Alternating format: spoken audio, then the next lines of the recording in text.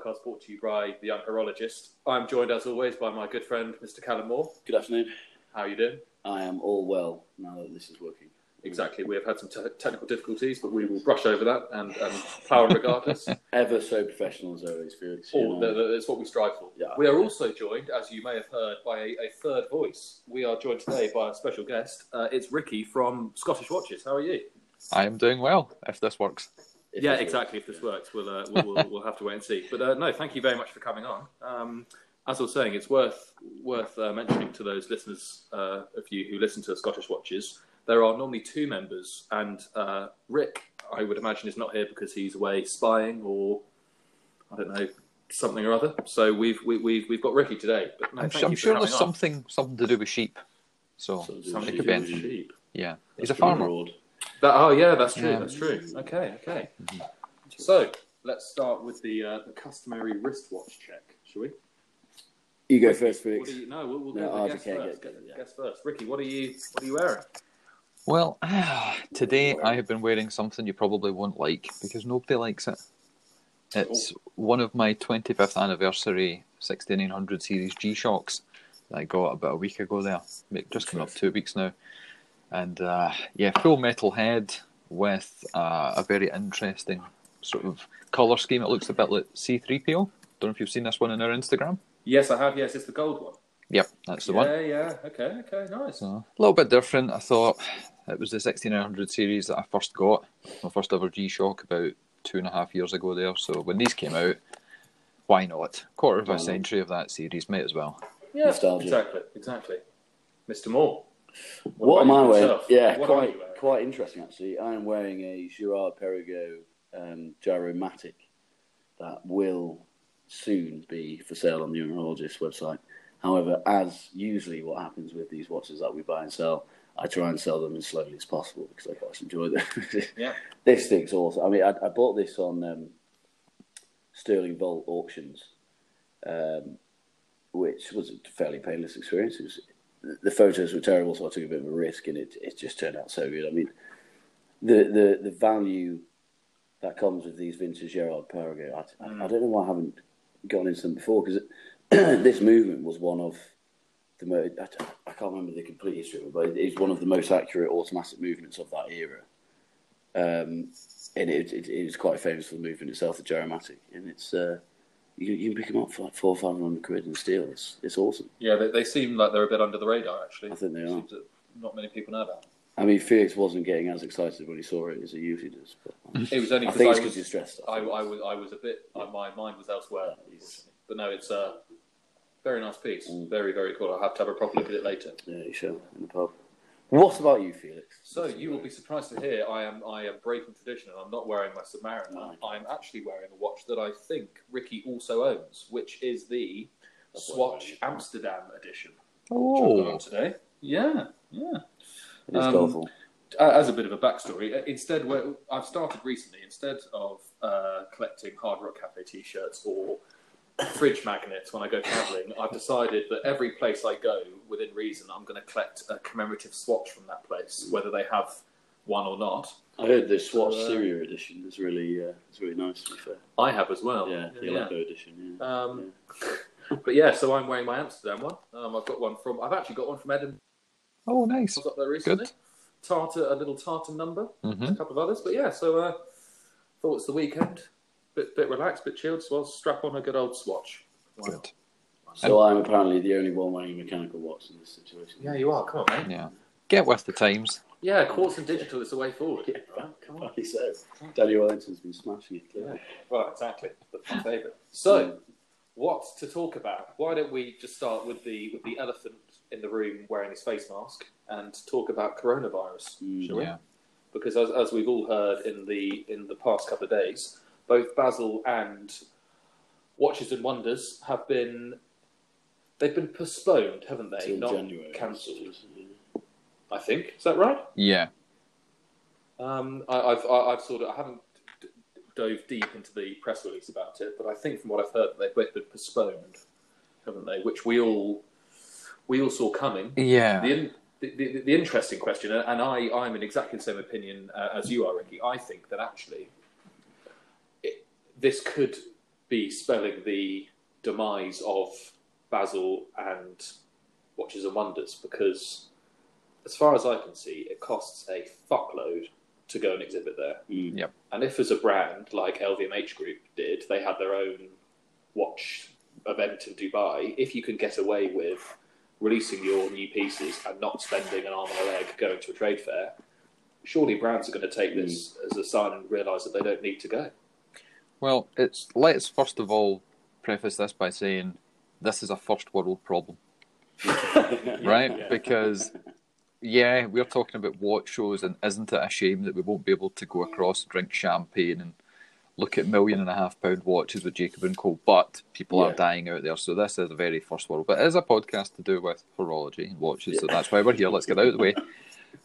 Bigger than that, the Geneva Car Show, the Geneva Motor Show, it got canned as well. That was the first one to kind of, well, Watches and Wonders dropped, and that's run by Richemont and friends. But the word on the street behind the scenes was they were quite happy about this because they've not been doing so well anyway. So it was a good get out. Plus last year was the last year that AP and Richard Mille attended. So they had dropped two of their big boys. And it's basically just the folks within Richemont Group that would basically trade and show off their new stuff. They were quite happy about it. LVMH doing Dubai Watch Week, they always gate crash the party. A couple of years ago at SIHH, which was the previous name of Watches and Wonders, they got a massive ship and brought it along in Geneva and had a party outside SIHH to try and divert people away from it. So they're always up to no good. That's fantastic. Very well played. But it was the Swiss government eventually jumped in and said, enough is enough. We're going to limit any congregations of 1,000 or more people in Switzerland, and we'll revise it in a few weeks' time. And that was the end. Basel just basically threw in the towel and went, well, you know, it's coming close to it. They're doing their setup at the moment because it takes them a good amount of time to build up all these display areas. Sure. And they thought, right, we can kill it now, or we can start building stuff up, and then it's going to die. It's going to have cost us the manpower of doing the setup. Yeah. Now, the problem is, for exhibitors, because they haven't come out and cancelled it, because they've used the terminology postpone and they've given a date, and allegedly, I don't know this for sure, but I've been told in their terms and conditions, they have a clause that says if the show is abandoned, basically you don't get your money back, we'll reschedule. So that's a tricky one. In the grander scheme of things, apart from people losing lives and whatnot, there are other issues that people aren't really looking at, maybe as much as they should, and that is car production has halted because most big automotive manufacturers across the world use the just-in-time system, and parts coming from China, sensors, hard components aren't arriving. Medical devices in hospitals, most of the components and parts are made in China. And it has this trickle-down knock-on effect. And then, obviously, we've seen a couple of casualties in the watch world already, like Romain Jerome, or RJ as they were renamed last year. They've fallen foul and gone out of business in the last couple of days as well. Oh, yes, so this is full bankruptcy. Yeah, and this is the early stages of everything. Italy's had problems, flights. We've got a guy that contributes to Scottish Watches, and he was trying to fly from Italy across to London, and usually it's a full plane. He took a photograph of the boarding area, and he was the only person in it. God. And the stocks and share prices of the big conglomerates like your LVMHs, your Richemont, your Swatch Group, they're down 3% or more in the last couple of days. And the other thing I heard was, what was it? It was some massive thing. That was like the airline industries. Because people aren't booking flights and because there's all this problem of getting in and out of places when somebody catches or gets caught with the virus, they are losing billions per day. And airlines go out of business left, right and centre, but at the blink of an eye. So this is going to have major consequences for the world all over, not just the watch world. Yeah, it really is. Saying, weren't it, the FTSE 100 drops the most it's dropped since 2008, just in general, as an economic indicator, Yeah. Well, and also, so have you got to the point yet of booking your accommodation and flights for? Yeah, I booked everything because it's easy. I've said this in our podcast a number of times. The Americans hate me for it. It is so cheap, so easy to fly from the UK across. Edinburgh is our airport destination to get across there, and it takes an hour and a half roughly. And the flights on EasyJet are around about £70 return. So I'd already booked at the start of the month, and I've booked my apartment just across the border from Basel in St. Louis in France because it's a lot cheaper. So I've got my apartment booked from Booking.com. I've got my flights through EasyJet. I can get my money back from Booking.com, and EasyJet allegedly are about to kill all flights, which means they will refund the money for all the flights that are already booked. So it's still going to, even if it costs me the money of the apartment and the flights, if I don't go, if I do go, it's not a big expense. It's the guys in the States, it's the guys in Australia, your time, your tide, all those folks that have booked well in advance, that have got hotels and money outstanding that aren't going to get across. Yeah. Ben Clam is going to be a bit short. Yeah, poor Hodinkee. I mean, No 9/11s this month, Benny boy. Yeah, Yeah. yeah, exactly. What's he going to do? He's going to be kicking his heels. Yeah. He'll be crying into his tweed handkerchief. Yeah, with his gold AP on, going, oh. Yeah. He's got that poor speedster as well. Interesting times. It will be. I think what will be interesting is whether they are just saying, "Oh, we're postponing it to keep people's hopes up," or whether actually they're already sitting there going, "Look, they're not going to go ahead, but let's just keep everyone interested on the off chance that some exhibitors and brands might still come along if we're." Yeah. I don't know. Basel, I've always had a thing in my head about them because I've been going since 2017 when I got into this hobby, so I'm quite fresh in. And this is something that is an institution, not just in Basel, but in Switzerland as a whole. And for watchmaking, it's been running 102 years. Yeah. And in the last 3 years, it has been decimated. 2017, I went across. I slept in Basel Airport overnight to get home in the morning. And it was just an extravaganza for me. Into a new hobby, 3 months, went to the biggest show in the world. And there was 1,800 exhibitors across all the halls and all the levels. And then the following year it dropped a bit. And then by last year it was down to about 600 exhibitors. Wow. Now that sounds like it's going to be really bad, but you can't get, even if you're there for 2 or 3 days, you're not going to get round all those exhibitors and see all the new stuff. Saying, wasn't it? Yeah. You know, it's massive. It is huge, and they're clinging on for dear life, trying to do everything they could. They put in a media centre last year, which, because we'd started the website, the blog, and the podcast, I get access to, and it was an experience from that side. I think the problem, as I've said before, and you guys have picked up on, is the people that would have gone this year, all these brands that would have spent upwards of 50 million, I believe was the price. Jesus, one group was spending to get there, because you get your staff, your accommodation, your build-up, your entry fee, insurance, etc. If they don't see, well, this is the other issue. I was going to say, if they don't see a drop in sales or interest levels, they won't come back. But then again, everything is now decimated because all those Swiss-made watches have got parts that come from China. Yeah, of course. Yes, so there's going to be a drop across the board. The knock-on effect, again, we speak with a guy you might be familiar with, Nick from Fears Watch Company. Yes, yeah. He has always stuck to his guns, and it's been British watch design and manufacture with Swiss parts. So he doesn't import anything from across in China, whereas other micro brands, boutiques, and smaller operations do, because it's worthwhile monetary-wise. And he has had every other company phone him saying, where do you get this? Where do you get that? Is there capacity? Is there manufacturing available to help us out? So there's a knock-on effect. The dominoes will fall, and it will be across the board. Well, actually, so interestingly, a couple of weeks ago, we were at, we did an interview with Crispin Jones, who is the founder of Mr. Jones Watches. Not sure if you've heard them before. And he so we had a little workshop tour and did an interview with him, and he was saying actually that he's been having some supply chain issues, and this was 3 weeks ago, so coronavirus was at its inception, but he was already foreseeing delays in supply of parts, etc., from coronavirus. So I feel like the whole industry's in some way or another is definitely going to be affected, aren't they? Well, it started in December. It's the knock-on effect of Chinese New Year, where everything kind of closes. And then straight off the back of that, nothing reopened. It stayed closed. So it's not like it went up and it came down, it went up again. It has stayed dead since December. Yes, exactly. So that's 1 quarter of the year gone. And even if tomorrow there was a vaccination or a cure or something else, these ships take a long time to start moving forward again. So it could be the end of the year if they get things together. It could be the end of the year before we actually see things turn around. And the calamities and the casualties along the way will be numerous. Yeah, no, I completely agree. So what did out of all the big Swiss names, who actually makes? Because I know that quite a lot of the cases and things, they tend to be a little bit. Some of them come from China and a little bit quiet. I remember Tag Heuer on some of their like act races. The rumor was the cases were coming from China and stuff. Yeah, I know it's probably not common knowledge, but with some of the big Swiss brands, do you reckon they have components made in China still? Yeah, I don't know. I'm guessing that the big boys like Rolex and Migros, they make. Well, Rolex in-house, is completely in-house. Yeah, They've got completely vertically integrated, so everything they do, down to the sapphire on the hands, the hairsprings, that's a component that mostly gets outsourced. Yeah.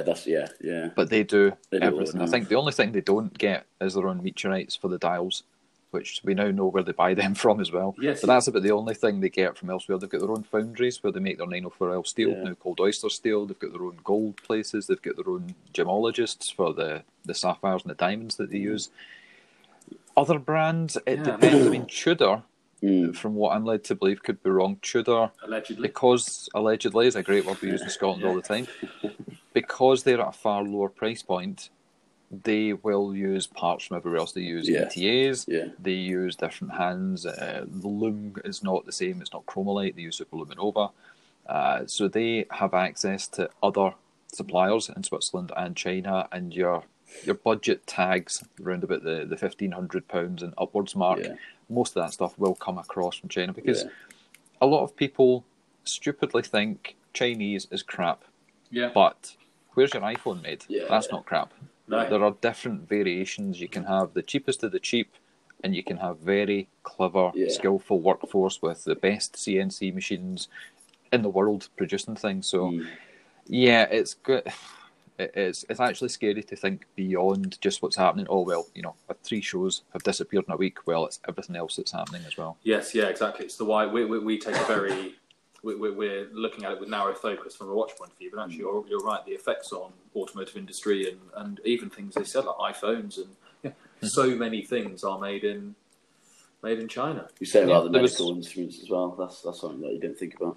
Yeah, it's everything. If you get medical devices from Philips, obviously it's a European company, but manufacturing processes are in China and Taiwan. Parts come from China and Taiwan. The microprocessors and everything, the foundries are over there.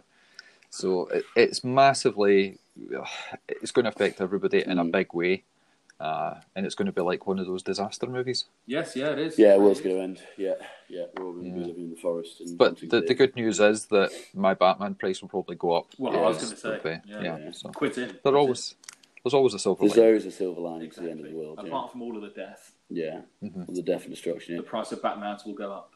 The slight problem is, or this has kind of put a dent in our plan because obviously one of the topics of conversation was going to be Baselworld predictions, and obviously that's now been buggered because Baselworld's not happening. So. Exactly. But even despite that, so Monochrome, who year on year bring out their list of predictions, mainly for Rolex, and sometimes are spot on, sometimes not. They have released a new set of 2020 predictions, and we're looking at the page now. I don't know if you've seen this, Ricky, but there are some quite interesting predictions that they've made. One of which I like a lot. So I've been saying for a number of years, and we spoke about this in another episode, that the Milgauss needs a bit of rejuvenation. It's been it's the longest running model, isn't it? It's the longest running unchanged Rolex model that they've done. But it's a bit of a sleeper, and personally for me, I'm not a big fan. What I want to see is a re-release of the original Milgauss, the 6542, I want to say. And I've been saying this for a while about reinventing that sort of 5512 cased Explorer with the Milgauss with the lightning bolt second hand and all of that. And Monochrome, and we'll put these photos in the show notes, have predicted exactly that for this Baselworld, which isn't going to happen. It is basically a Submariner with a red triangle at 12 and a Milgauss a lightning bolt hand. How close is this to the predictions from last year, though? Yeah, that's interesting. Yeah, what did they do last year? Yeah, what did they do last because year? Me and a couple of guys, when we were over in Geneva last year for SIHH, you stop off at the Rolex boutique on the way back, and I was asking the staff in there, what are the ideas for Basel? thinking they wouldn't know anything. And one of the people in there said that the Milgauss was going to get changed last year. Never happened. Interesting.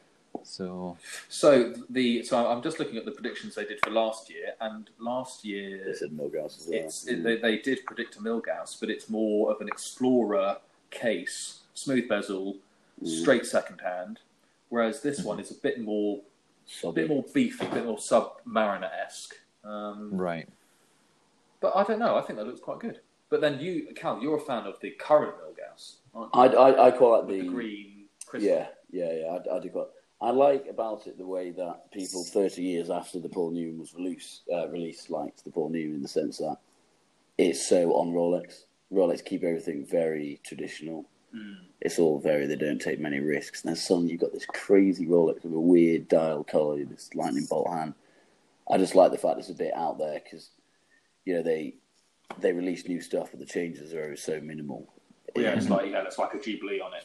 Yeah, exactly. Yeah, it's a prime example. Whereas they've just got this weird, ugly cousin that sits in retail, in retailers, and I think it's a cool piece. And I think if there is a change and they discontinue the old one, I think it would be a big increase in price. I reckon it'll be one of those.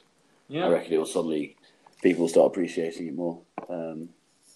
I think it's a cool watch from a unique perspective on things. What would you like to see, Ricky, if a brand could release a watch at Basel or SIHH? Watch the Wonders if they go ahead. What would be at the top of your list? Yeah, what's on the Christmas list? Nothing at the moment. Well, actually, that's a lie. There's a lot. The problem with you guys will start to appreciate this as well. Doing the podcast and spending more time involved in looking at new watches and releases and thinking things up. There's a white noise that appears because there's so many releases, so many nice things, and your eyes are opened up to weird and wonderful stuff. I had my name down for one of the Zenith Inventors, and that just started to evaporate. That was a watch I was really interested in because it was unique. Yes, I remember you saying on the podcast actually. Yeah. I saw the original one, which was called the Defy Lab, back in 2017. So that's nearly 3 years now. And it was incredible. And then I put my name down on the list a year later, put a deposit down, and heard nothing. And then last year at Basel World, I had the chance to speak to the techs at Zenith behind the scenes, and they were quite open and honest and basically said, yeah, it doesn't work. So we've had to redesign, redevelop a lot of stuff on it. And it kind of still doesn't work. Right. And I couldn't believe what they were telling me. They basically said, if you had your watch and you had the original one and you just put it on the table and kind of dropped it onto a normal table, it would shatter. Jesus. I mean, that's the mechanism inside, because it is such a thin sliver of silicon and because it's oscillating at 15 times per second, all it would take is that little, and it would shatter. Yeah. So what they did was they re-engineered it. They changed the system inside, so the escapement, instead of being direct cog to cog in silicon, they put a rubber, in a dual mass flywheel, there's like a rubber surround that absorbs some of the shock. Oh, yes, That's what they kind of built in. But they built it so it would absorb vertical movement. So if you dropped it on a table, it would be okay. But see, if you tapped it on the side, it would still shatter. Right, okay. Yeah. So until they figured that one out, it was always going to be an issue. So that has been the quiet side project that has kind of been put under the carpet. We've not seen or heard anything, so I just got my money back. A watch that I am putting a deposit on is one... Rick on the podcast got sent this monstrosity of a watch from a company called Orage, right? Yeah. And I looked at it and I thought, really, what the hell is that? And unlike other podcasts, unlike other more mainstream publications, if we don't like something, we'll tell you. Well, see, very much like Jeremy Clarkson and Old Top here. If he doesn't like something, he will tell you. Well, so I said it was shit. Yeah, well, see, so just a sidebar, what I liked is I watched the talk show episode he did with the two tracks from Harage, and good. I found it, which I love, by the way. I'm enjoying those videos a lot. And what I liked is that you just turned around to him and went, yeah, I'm not going to lie, the first watch you sent Rick, I thought it was shit. Be honest, that's what pisses me off about Hodinkee is everything is amazing, no matter what it is. They could review the new Danny Wellington and say it's the best thing since sliced bread, and it's actually we need people like you guys to just say it how it is. If it's shit, it's shit. Call a spade a spade. Don't. But sorry, carry Hodinkee. on. No, not at all. Not sure, yeah. I appreciate the fact you guys watch the shows and listen to the podcast. That is appreciated. It's good to hear that. But what you'll find with most magazines, if you pick up a magazine, or you did back when publications were the in thing before the internet killed them, you would never generally find a review of like music, an album, or anything that would say it was shit. If it was a shit album, they would refuse to do the review. Yeah. Because sponsorship, because advertising dollars. And Hodinkee obviously have a shop. They've got a lot of advertising. We heard a figure that Rolex pay them per annum for advertising, and it was in the millions. Really? So they don't want to bite the hand that feeds them. Yeah. Sure. Whereas we've gone into this where we've got no allegiances to any brand. I'll turn around and I'll say the Daytona is a girl's watch. I will say this about that. I'll say some Speedies are shit looking, and I'll take the piss out of the fact they've got no water resistance and all the rest of it. Yeah. And if something nice comes along, it doesn't matter if it's made by G-Shock or Invicta or Vostok. If it's nice, and I like it, I'll say that. Yeah, exactly. So the Haraj guy sent this watch to Rick, and it was not my cup of tea. And I was very vocal about it. He took it to a Red Bar meeting where we were doing a live podcast, and he passed it around, and everybody kind of agreed with me. It was not nice. So instead of those guys getting really pissed off and blocking us on Instagram and not replying to our messages, they emailed me and said, well, do you like any on our website? So I went on their website, and there's one that's made of a meteorite, the same meteorite that Rolex use. Oh, yeah. And instead of just taking a sub-homage and throwing a sliver of meteorite into the dial, they crafted the full Rehot chapter ring area to be a crater of meteorite. Oh. So I had a look at this. It had kind of onyx-coloured power reserve indicator marks that I found out later were brass and polished and then treated. So I had a look at that and thought, this is great. Then they sent across another few that I quite liked and looked at them. One of them I liked, one of them I didn't like. And then they were going on this world tour round, the world, starting off in Glasgow for some reason, to promote their tourbillon that they've been working on with one of the Swiss manufacturers, La Jouperet, I think it is. Okay. And they've been working on this for a good number of years. Prior to that, they invented their own movement, and they'd spent 10 years working on that. Yeah. So they don't mess about. And if you've seen that talk show episode, you'll have heard the two guys explaining it's because Andy's wife over in Asia makes dials for these big Swiss companies, and she makes millions of them a year.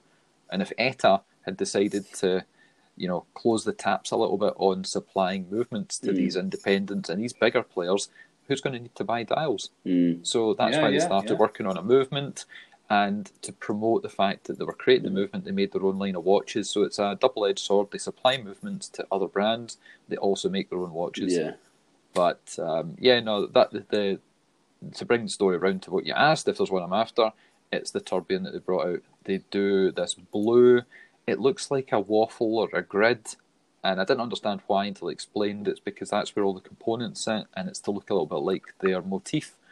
And that one there, a Swiss-made flying tourbillon, where the carriage and escapement is titanium and silicon, and that is coming in at £5,400 plus. For an in-house tourbillon, that's just Swiss made, not from China, not made of brass, not made of steel. It's the right stuff, and it's Kosk. Did you say that you're going for? So we're on their website now, because I was familiar with the watch that Rick has been putting on your Instagram, but I wasn't familiar with the tourbillon. Is it the blue dial that you said you're going for? Yeah, it's the blue crisscross. We're looking at that now, cool. And that is a cool piece of kit with the cutout squares on the dial. That's a pretty. It's a conversation starter, that's for sure. This is one thing I sort of brought up with Freeze before. Like, you get a lot of these Kickstarter brands who are trying to start their own brand, and they basically just become, as you said before, homage kind of brands. Yeah. They just recycle the same kind of stuff over and over again, but it's cheaper and not as good. However, this is like a brand that's actually doing something innovative, as you said, and they're delivering something really, really high end, but at a reasonable in inverted commas, obviously. Well, behind the scenes, these guys are not. They're not young. They've been in the different industries for many years. They were in sportswear manufacturing, sports equipment. So that gives them an insight into how manufacturing actually works. Because most people that start a micro brand, they think, well, it's dead easy. You pick parts out of a Chinese catalogue, hit the link to send PayPal, and in a few months' time you'll have some watches. Yeah. These guys know the ins and outs of the industry, and they are making no money. The Tourbillon is a loss leader product to build the brand. And they're doing a limited production run of 500 today. The day we're recording this, 29th, is the day that the pre-launch has gone online, so you can go in and set your interest in different ones. You can customise as well. You can choose the colour of the components inside that grid arrangement. You can choose the case, the strap, loads of options as well. And the price is just ridiculous. On the back of it, you flip it over, the back of it, even the Horage logo has been laser etched using an Excimer laser, which is the same femtocell laser that they use for eye surgery. Wow. So when you look at the logo in different lights, it changes colour like a hologram. That's awesome. They're doing, I mean, that's pretty amazing from a brand who actually, these guys have been around for a pretty long time. I think 2007, is that right? Yep, 2007 they started, just as the whole financial collapse was kicking off everywhere. And they dug their heels in. They did a couple of smaller things. They got their name known. They made their K1 movement. And, here they are now, just about to take the world by storm. And they really are, because they've been a quiet, unknown entity that no one really knows about, no one's heard about, but they're about to kick it big. A Blog to Watch have just discovered them. We've done stuff. Armin, the watch guy, who's now the watch chronicler, he's done some videos. And they're over in the Far East at the moment. I think they're over in Taipei. So they came on. When we launched our video that you're talking about there, the talk show episode, they were in the live chat on YouTube answering questions from people. And I've had messages for the past week saying, right, okay, I'm really keen on this. How do I get my hands on one? Fingers crossed they do well from it because they deserve it. Definitely. Well, Do they have stores? Do they have boutiques, or is it all online? They don't at the moment. They pretty much just sell online, which is kind of the way of things. They have had a couple of outlets, one of which was in the UK, but they're a bunch of shady buggers and they no longer sell it. I can't name who that is because there's a non-disclosure agreement. Yes. I mean, we've been in this hobby for don't know how long, a long time, and never heard of these guys until they cropped up on your site. But I mean, this Tourbillon looks like a serious piece of kit. I'd love to get my hands on one. You remember the Seagull made a Tourbillon? Yes, they did. And it was like 1,200 quid, something like that, I think. Yeah. And I thought that was pretty crazy, but I never saw it in person, so I can never say how decent it was made. But I mean, that's still pricey. It's probably not. I don't know. I had a Seagull. £1,200 Seagull. It works. I've heard. Yeah. I mean, that's a start, isn't it? Look, that's it. So basically, if you didn't know, Ricky, so I lived in Hong Kong for a few years when I was sort of growing up.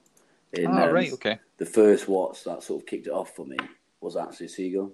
So I'd got into watches because obviously in Hong Kong there's just fucking everywhere, like it's billboards. It's the most watch crazy place It's so intensely into watches that it sort of became infectious. And I was 17 probably, so I had very little money and basically went past a Seagull boutique, and it was one of the ones with the exposed flywheel. So obviously me being a fair novice at the time, I was thinking, my God, that's so cool. It's a Tourbillon. But then it ended up being the Firewheel, obviously. But I bought that, and that was kind of the kind of watch that kicked it all off for me, really. That was your gateway drug? That was the gateway drug, yeah. Slippery slope. So Seagull, they were the guys that bought the machines from one of the manufacturers so they could reproduce certain items? Yes, they did. I think I did an article on this, and I can't even remember the backstory. They did. Because I can't even remember the 1963 whatever that chronograph. That chronograph military thing, yeah. It wasn't Minerva, but it was someone of that ilk that used to make watches back in the day. Was it not Minerva?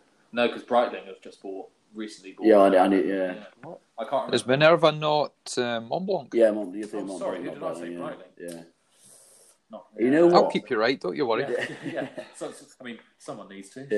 Yeah. And you know what? Since that has happened, Montblanc have been doing some really cool stuff because they've got that monoprism chronograph they released since they bought Minerva. So they have actually been doing some pretty cool stuff. And I've always had a little bit of respect for Montblanc. They make a good pen. They make the But is the what was that? What's they had where the time was displayed on discs and the disc would spin? Is it the two globes? No, The no, geosphere? no. The It's not that chap, is it?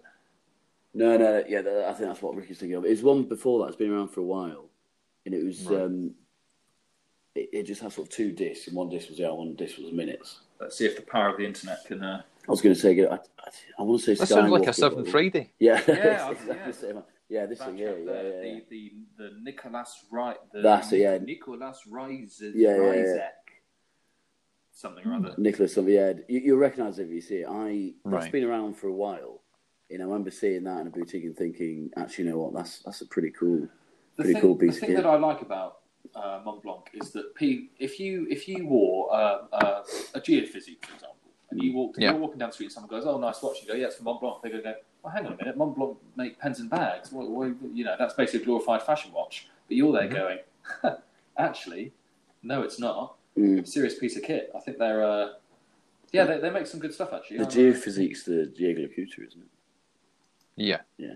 I'm not doing very well for today. God's I'm sake, not doing man. well. I'm off. He's nervous. It's his first time. Sorry. He's Oh. By the time we got the recordings working, Yeah. all the enthusiasm had escaped. He's Well, just exhausted now. Yeah, It reminds me of Oh, hello. It is. There we go. I'll. For a minute there, we thought it was our fault. no. I got an incoming call, Yeah. which no, it was I was bound sitting to there happen. swearing at the It iPad. was bound to happen. Totally. So It was going too well. it was going Yeah, too it well is. for about half an hour. I know. But Yeah. what I was saying there was that Matt What were we Farah, saying? Oh yes, yeah, of course, yeah. Smoking Tire. Smoking Tire podcast, Watch and Listen. His father was the CEO of Ralph Lauren over in the States. Yes, yeah. And they brought out these watches that people just thought were cheap, shitty fashion watches, but in actual Yes. fact, I know what you're talking they about. had these GLC movements that were worth $30,000, $40,000, $50,000. Nobody wanted them because it said Ralph Lauren on the tag outside, and now they go super cheap until, well, maybe they're a lot more expensive now, but nobody knew what they were, so you could grab yourself a bargain. Yeah, because I know exactly what you mean. He's got a white gold. I remember watching the episode where he was speaking about it. He's got a white gold Ralph Lauren. Oh, I can't think what a chronograph or something maybe. But yeah, they make a some tourbillon, serious- don't they? I swear they make a tourbillon. They make some nice watches Yep. actually. Well, so I remember reading something or watching something. Maybe it's a dinky thing. Ralph Lauren himself, like the guy who runs it now, he's a massive watch guy. Oh, Ralph Lauren himself is a huge he's a big watch guy. Yeah. And cars. Mm-hmm. Yeah. No, I have to say, as we were speaking about earlier, about in the interest of saying it like it is, I've gone back recently and listened to every episode of Watch and Listen on my way into work, because what else am I going to listen to if it's not about watches? And I have to say, I don't like Matt Farah on the podcast in the slightest. Oh. He I don't know. There's just he seems like a nice bloke, and when I watch the YouTube videos of the podcasts, he comes across like a nice chap. But I don't know, something about him. Felix, we're trying to expand the young horologist. You can't. Yeah, but it's stop fine making because he's not on enemies. the podcast anymore. Well, it's now Mike Senderovich from Crown and Caliber. Yeah. I think what happened at the end was he ran out of steam, he ran out of things to do, and then it transpired that it was a 50 episode deal. Yeah. And he was only there to do the 50 episode, and then he was out of there. Oh, yeah. So I think he was obligated to do it. He had an interest, but it wasn't as much of an interest as what we have here, where we're dedicated. His stuff is cars; it always has been. He's opened up his own place, or he's currently building his own place over in the States. So it was always an aside, but he's done well. I mean, he went on to Joe Rogan, and he spent 20 minutes educating Joe on watches and stuff. I did see this. Yeah, Grant Seco. Yeah. I did watch. He was talking about Stallone. He was talking about Panerai, big watches, Rolex, aftermarket resale value. So I can understand what you mean. But some of the episodes, the earlier ones where he was still giving a fuck, I suppose you could say, they are really good. And the ones where he had Chef Carl Ruiz, when he was on, those were hilarious. Such a good episode. That's one of the best watch podcasts outside of ours, obviously, on Scottish Watches. That is one of the best watch podcast episodes ever. The one with Carl Ruiz. He is he's such a. There's a bit where he's talking about. He was. Yeah. He was a very, very funny bloke. Yeah. There was a very funny anecdote that he gave about. Was it strippers? Funnily enough, it was. It was about wearing watches in strip clubs and how all of the ladies in said strip clubs always knew if you had a Rolex on because they have blue lume and they would notice it under the UV lights. Yeah, what were they called again? Was it Blue Thunders or something like that? Yeah, Blue Thunder. Yeah, that was it. That's Blue Thunder. Yeah. I'd recommend any of you listening. Well, if there are any people listening, to go and listen to that episode because that's hilarious. It's a very funny episode. That was good. And the other story, he's actually on 2 episodes back to back because they recorded 2 in the one go. And on both episodes, he told the same story different ways. And that was when he was a kid, he used to deal with this older guy who was mob related. Yeah. And the advice given was, listen, kid, at some point in your future life, you're going to be with your lady, and 1 minute, everything's fine. The next minute, you're out in your ear. You've known about it 5 minutes. She's known about it for 6 months. So what you need to do is have a watch in your wrist that you can turn into an apartment, first month's rent, deposit, and the price of a good mattress. Yeah. And I thought, that's amazing. Yeah, it is, isn't it? It's brilliant. It's just investing. It's just investing smart. That's what it is. Yeah.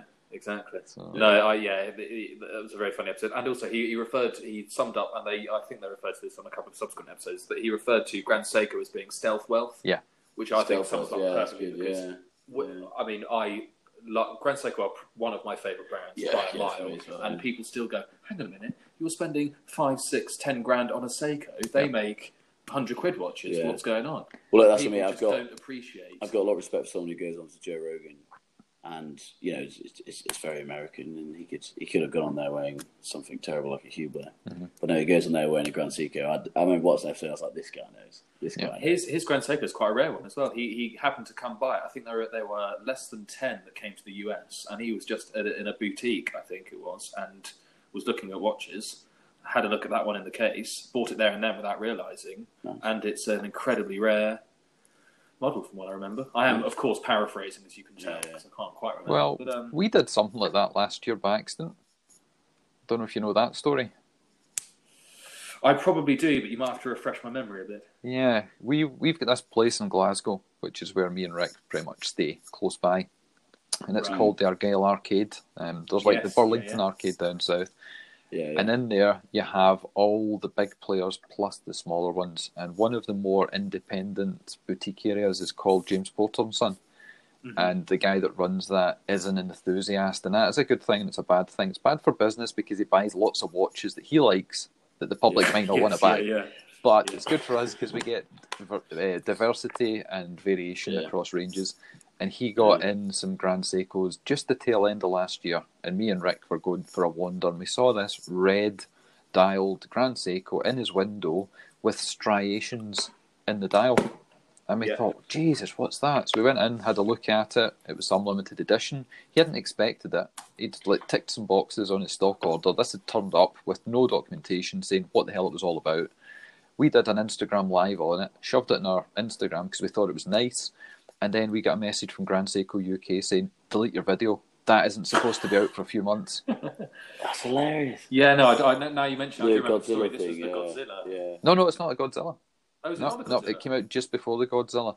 Can't remember, because they give them like long code names and things. I can't remember what those reference numbers are just, they are ridiculous. It's like SGB, Z3, it's that kind of stuff. It's like license plates. Whereas at least Rolex, they give you a number like 11. It's 4 digits, 6 digits, they've got a name. It's like it's a Rolex Daytona Cosmograph, but it's got a number as well. But Grand Seiko don't. So this thing that came out and it was in the window, and there was only 3 of them in Scotland.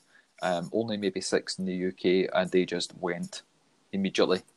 Super limited, beautiful. Probably, and I said, if it had been spring drive, if I'm going to buy myself a Grand Seiko, it can't be quartz, it can't be automatic. Even if it's high beat, it has to be spring drive. And this one wasn't, so I didn't. And then all the spring drives, they put the bloody power reserve indicator, like a windscreen wiper on the front, which looks horrible and blows the symmetry out. See, it's interesting. So I can't remember which one it's called. So there's a Grand Seiko that I've got my eye on. It's got it on the back.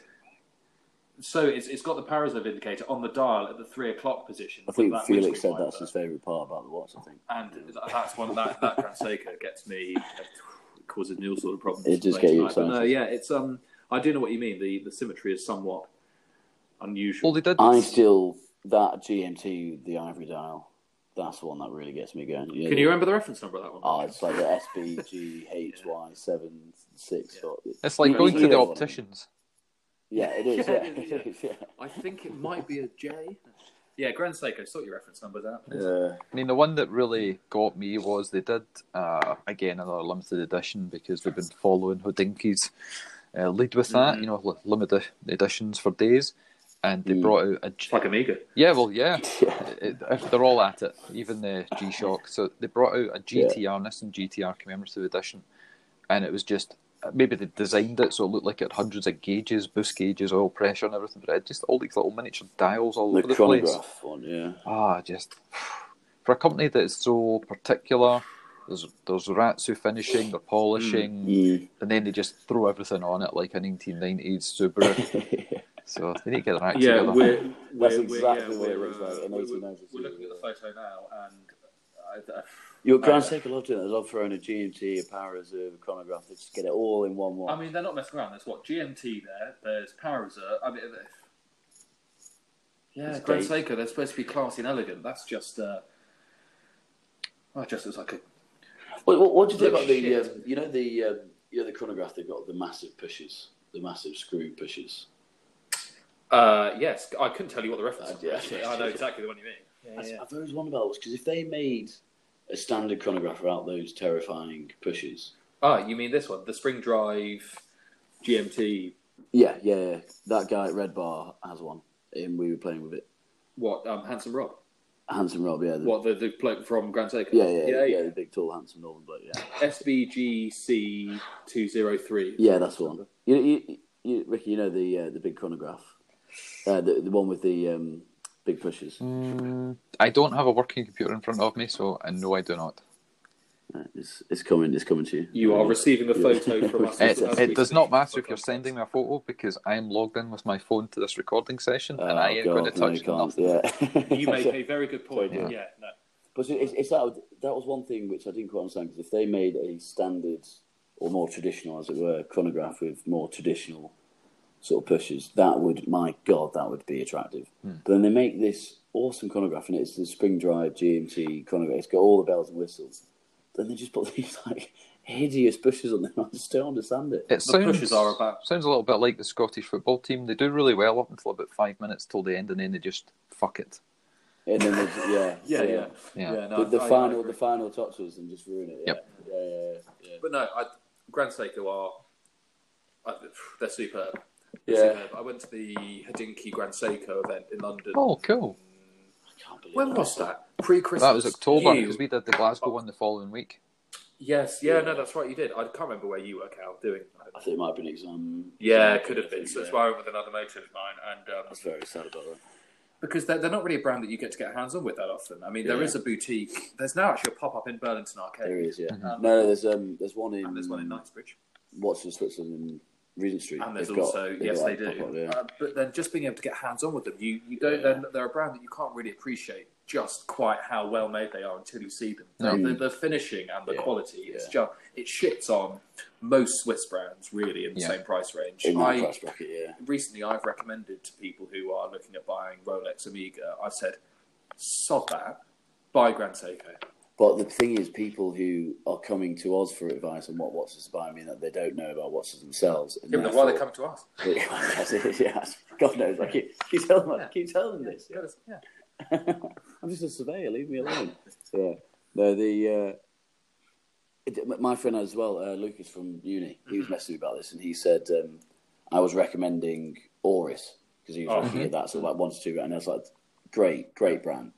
And his actual response was simply, I want a brand that people have heard of. And I was like, for fuck's sake, man. That's... And this is, in that price bracket, those Oris divers are absolutely... An Oris Diver 65 is that's one of the best watches you can buy for 1,500 quid. That's what I suggested to him. Yeah.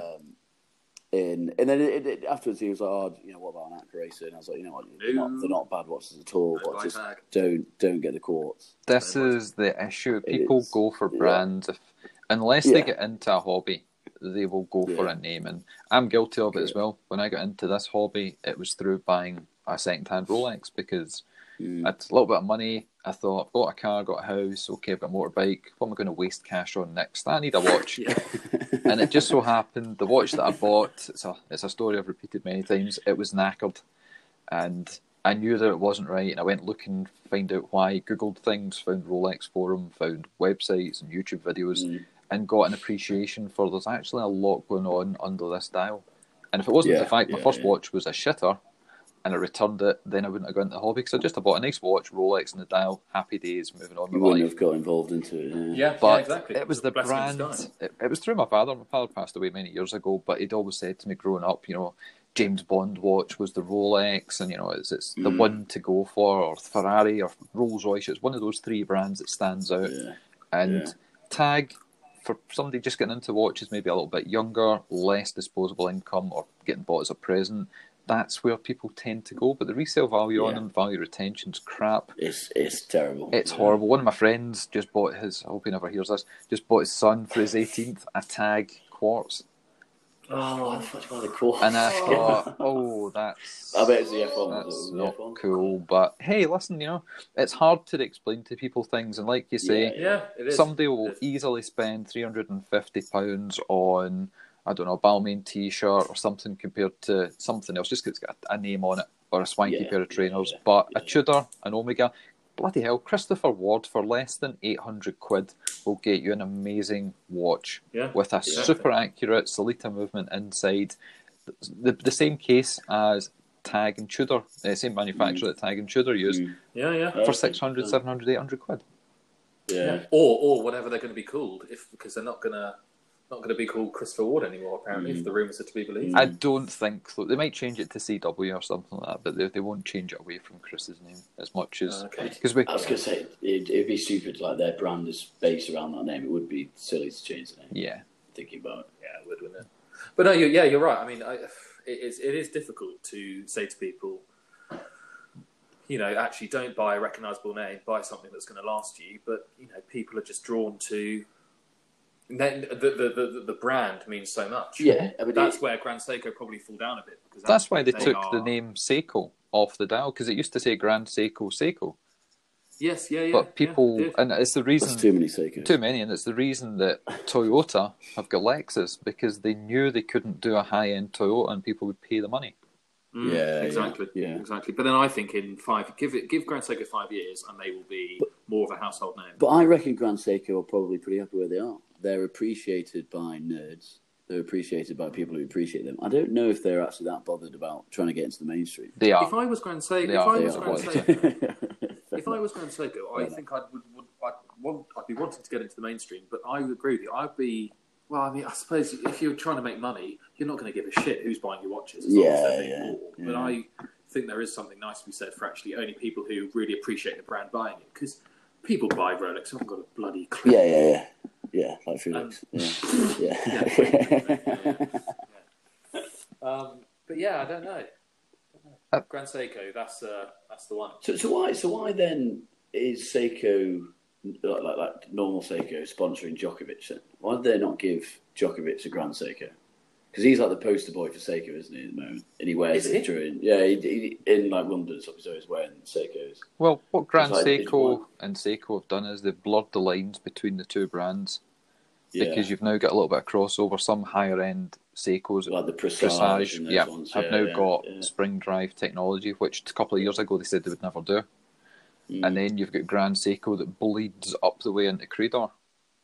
So, and the new Seiko 5 range, they're sort of funky, very streetwise.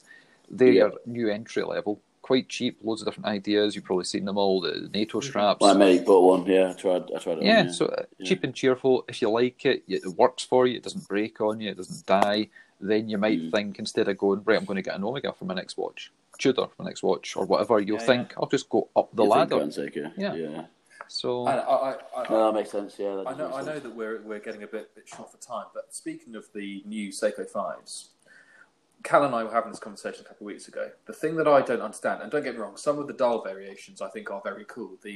A friend of ours, James Kibble Watches, he just picked up the the black on black, which we haven't seen in the flesh yet because we haven't seen him in ages. I've seen the black on blue in the flesh, and that's quite cool. The thing I don't get is, they're basically an SKX reimagined. But why are you calling a particular line of watches Seiko 5 when Seiko 5 encompasses the whole family of Seiko 5s? To me, it seems like their branding is just completely... I don't know. They now have a whole range of however many different watches that are Seiko 5s, and they now have this line that's just the Seiko 5. Why not call it something new? I don't know. It just seems a bit odd to me that they're calling a watch... Do they actually make anything else called Seiko 5 now? Because obviously I know they used to. Well, they're still making the... they still make Seiko 5s. Do they? Yeah. Like those little, I think the cheaper ones. Because Japan... It's just the way they have their own idea on everything. I mean, they've got vending machines that will sell you used schoolgirl panties. Yeah. So they think outside the box. Hang on a minute. They have vending machines. Have you not seen this? They have They have vending machines that sell you used pants. Yeah, vacuum sealed. Yeah. Well, get me to Japan. Indeed. So there we go. No, it's a different world over there. Yeah. So they just do what they like, and up until 5 years ago, Grand Seiko just was a nobody. Yeah, it was. And now, and I think Rolex and waiting lists have a lot to do with it, because you can't go from Rolex to Omega, because as much as they're a brilliant brand and I own both, it feels like you're taking a little step backwards or down the way. Yeah. And if you look at resale values, that is there, or brand recognition. But to go to Grand Seiko, suddenly you're a connoisseur. Yeah. No, it's true. Actually, speaking of You're Rolex waiting lists, and I'm not going to say who it is, and you can't say who it is either, but a friend of mine who is in St. Lucia at the moment, he's on holiday. He was just doing a bit of watch browsing because he's a bit of a watch guy, and he has managed to find a Hulk brand new from a watch dealer in St. Lucia for retail price. Yeah, mad. 6,950. Christ. Which, when you consider they are double that on the pre-owned market at the moment. Yeah. If you want Rolexes without the wait list, St. Lucia, that's the place to go, apparently. Well, the wait lists have also taken a tumble here in the UK. Not for the Hulks, not for the Daytonas, because you're still multiple years. But if you're looking for a Batgirl, you can walk into dealerships, put your name down, express an interest, and possibly have a call within a month to 3 months. And Ricky thought so. Cal's looking a bit confused. I know what a Batgirl is. For Cal and the people listening who don't know what a Batgirl is, can you just quickly explain what the Batgirl is? It is the new version of the BLNR. So it's the one that's on the Jubilee. Yeah. And pissed off BLNR owners who didn't like the fact that their watch is now considered vintage and out of production decided to name the new version the Batgirl because it's got the little girly Jubilee bracelet. I quite like them both. I've got no problem with it. Yeah. But yeah, I like the look of the Batgirl, but again, so it's the Jubilee bracelet's integrated. No. Or fixed, isn't it? No, not at all. No, that's the Pepsi. Ah, the Pepsi. See, that was me No, off because they're still removable.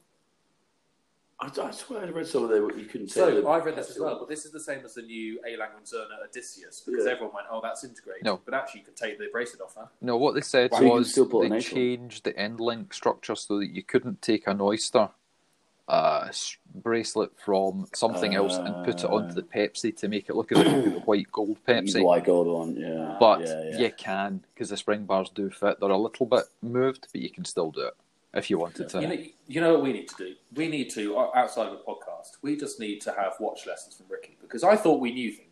Yeah. We talk about watches all day, every day. It is a bit embarrassing. And actually, we know fuck all. Yeah, No, we're apparently. useless. Well, what to do is We're being I'll send enlightened. you Rick, and then you guys will look like superstars. Wait, send what is it, like post it? In pieces and boxes, if you like, yeah. Yeah. Well, to be fair on that point, one of the biggest learning curves I did was when I built a watch.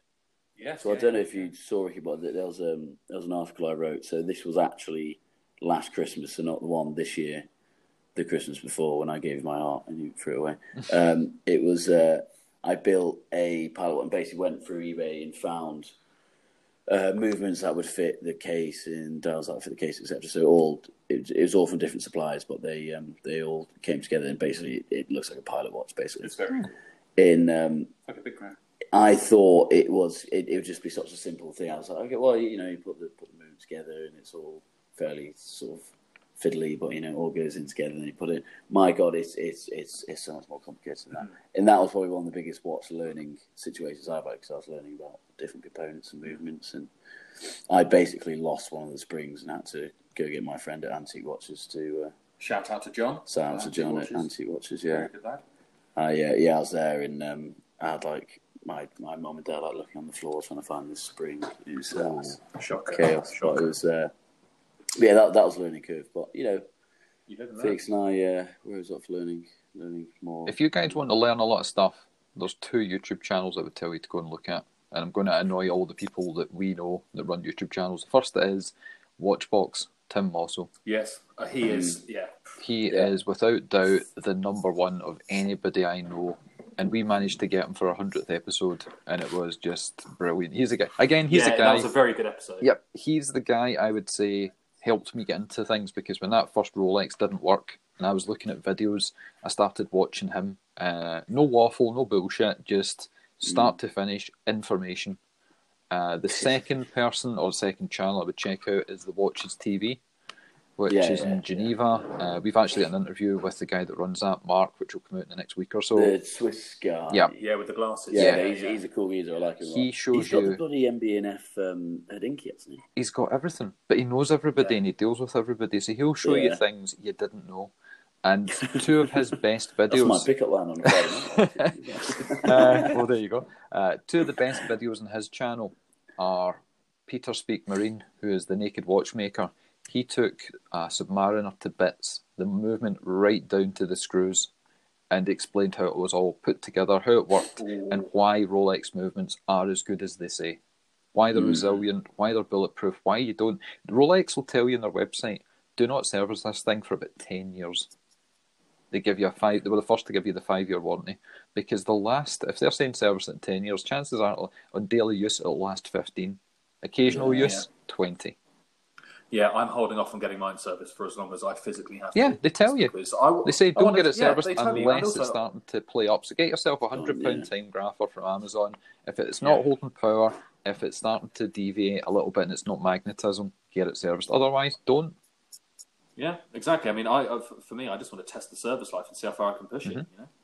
My Seamasters 2014, and what we now 2020, so that's 6 years, and that's definitely not been serviced. Yeah, still going strong as well, isn't it? Absolutely no problem with it at all. Yeah. And what I actually miss it. What people said as well, it was actually Tim Mossel on one of his videos, which Golfberg has kind of, I don't know, his handlers, the guys that run Watchbox, probably didn't like him saying it, but what he said was, coming up for 4.5 years of your 5-year warranty with Rolex, send it back and say it's not keeping time, and they will pretty much service it for free. Nice. Yeah, exactly, and then you've done it within the warranty. Yeah, I think I remember Rick mentioning that on a previous episode. That's a good little hack. With this one little hack, Rolex will be able to service your watch for free. Yeah. So take note of this. One thing that I found amazing, which I only found out recently, is Rolex is a registered charity. Yeah, it is. So it doesn't pay any tax. No, so it's a charity. I don't know what Yeah, before Hans Wilsdorf passed away, that's what he said. He wanted it to be a charitable foundation so that it couldn't get chopped up and sold for parts. Because I think in Switzerland there was some kind of, I don't know how long ago it was, but the rules and the laws and regulations said that you didn't really sell a company. It kind of went to your family, and if your family couldn't run the company, then the state took it, something along those lines, or it dissolved. And he wasn't quite up on that. But most people don't actually realise or know that Rolex was a British company. Yes, So when somebody's giving you a whole load of bullshit saying best Swiss company is Rolex, well, actually they're British. It's English, bullshit. So right, well, at 67 minutes, I think we should probably start to wrap things up. Sounds good to me. So, Ricky, why don't you do a bit of shameless promotion and tell everyone where they can find you for the people who don't already know. Yeah, well, I am one half of the Scottish Watches main team, so that is scottishwatches.co.uk. We've been running the website, podcast, YouTube channel, Instagram for just over a year now, and we're having a good laugh with it. We take a different slant, as you've heard in this podcast, and the way we've explained things. We're just having fun with watches. And, you know, we're not all about brands. We don't care if it's cheap or it's expensive. We'll drop and break and slag off everything that's out there. So check us out. We've got a podcast that's out twice a week. That's where you guys heard of us. So we're on we're on iTunes, Apple Podcasts, everywhere. Just search Scottish Watches. It's about an hour per episode, which is just about the right length if you're commuting or you're going to the gym or whatever. We've also got stuff on YouTube, the talk shows. That is our little chat show, runs for about an hour per episode. And the one that you guys saw there was with Orage. We've also got one with Floatlight. That's Dave Sharp. Watch the ones with David, guys. His collection is... Yeah, it turns out, quick story before we finish up, we interviewed him for maybe our 10th podcast last year. And it was maybe just the day before we were about to, because also we speak beforehand, set things up. It was the day before that I figured out that I actually knew the guy, and I'd interviewed him 15 years prior when I used to run a car magazine because he used to do rally driving. So it's quite a... Yes, I remember. Again, I feel like I've said this. I remember you mentioning that on the episode. Yeah, it was very surreal. But now me and Dave, we're really good friends. We've got the same sick sense of humour. But he has been instrumental in us moving up the ladder, getting contact, seeing watches, doing videos. So we did a talk show with him as well, where he shows off just a fraction of the watches that he has. He's got such a collection. So check that out, and also Instagram at Scottish Watches, because we've got lots of obscure and random stuff on there, including memes that we make and things that will get us into trouble. Very funny memes. Did you see the Horology House video remix that I did? I found that. I'll show it to you after we finish recording. It is gold, absolute Thank gold. you. Very, very funny. Yeah, no, it's good. It's good. We'll share that on our Instagram. It was very funny. Fantastic. And and same with us. So if you follow us already on Instagram, just search The Young Horologist. We also run a podcast which you can get on Spotify, Apple Music, Anchor, wherever you get your podcasts. We've actually got some momentum now. We're actually turning things out. Exactly. This is episode, whatever it is, 5 or 6. So we've got some momentum behind us, which is good. And check us out at theyounghorologist.com. Oh, no, .co.uk. We post articles sometimes about watch things. I'm not going to promise any regularity because we go through phases. But we post frank, honest reviews, articles. Just talk about watches, really. But Ricky, thank you very much for coming on. This has been a pleasure. Yeah, no problem at all. We've get you on for a hell of a long time. Been big fans of you since you started the podcast. Thanks very much. Thank you very much. This has been great. Good stuff, guys. Well, thanks for having me on, and I'll catch up with you soon. Cheers. Perfect. Catch you later. Thanks a lot, Ricky. Cheers. Bye.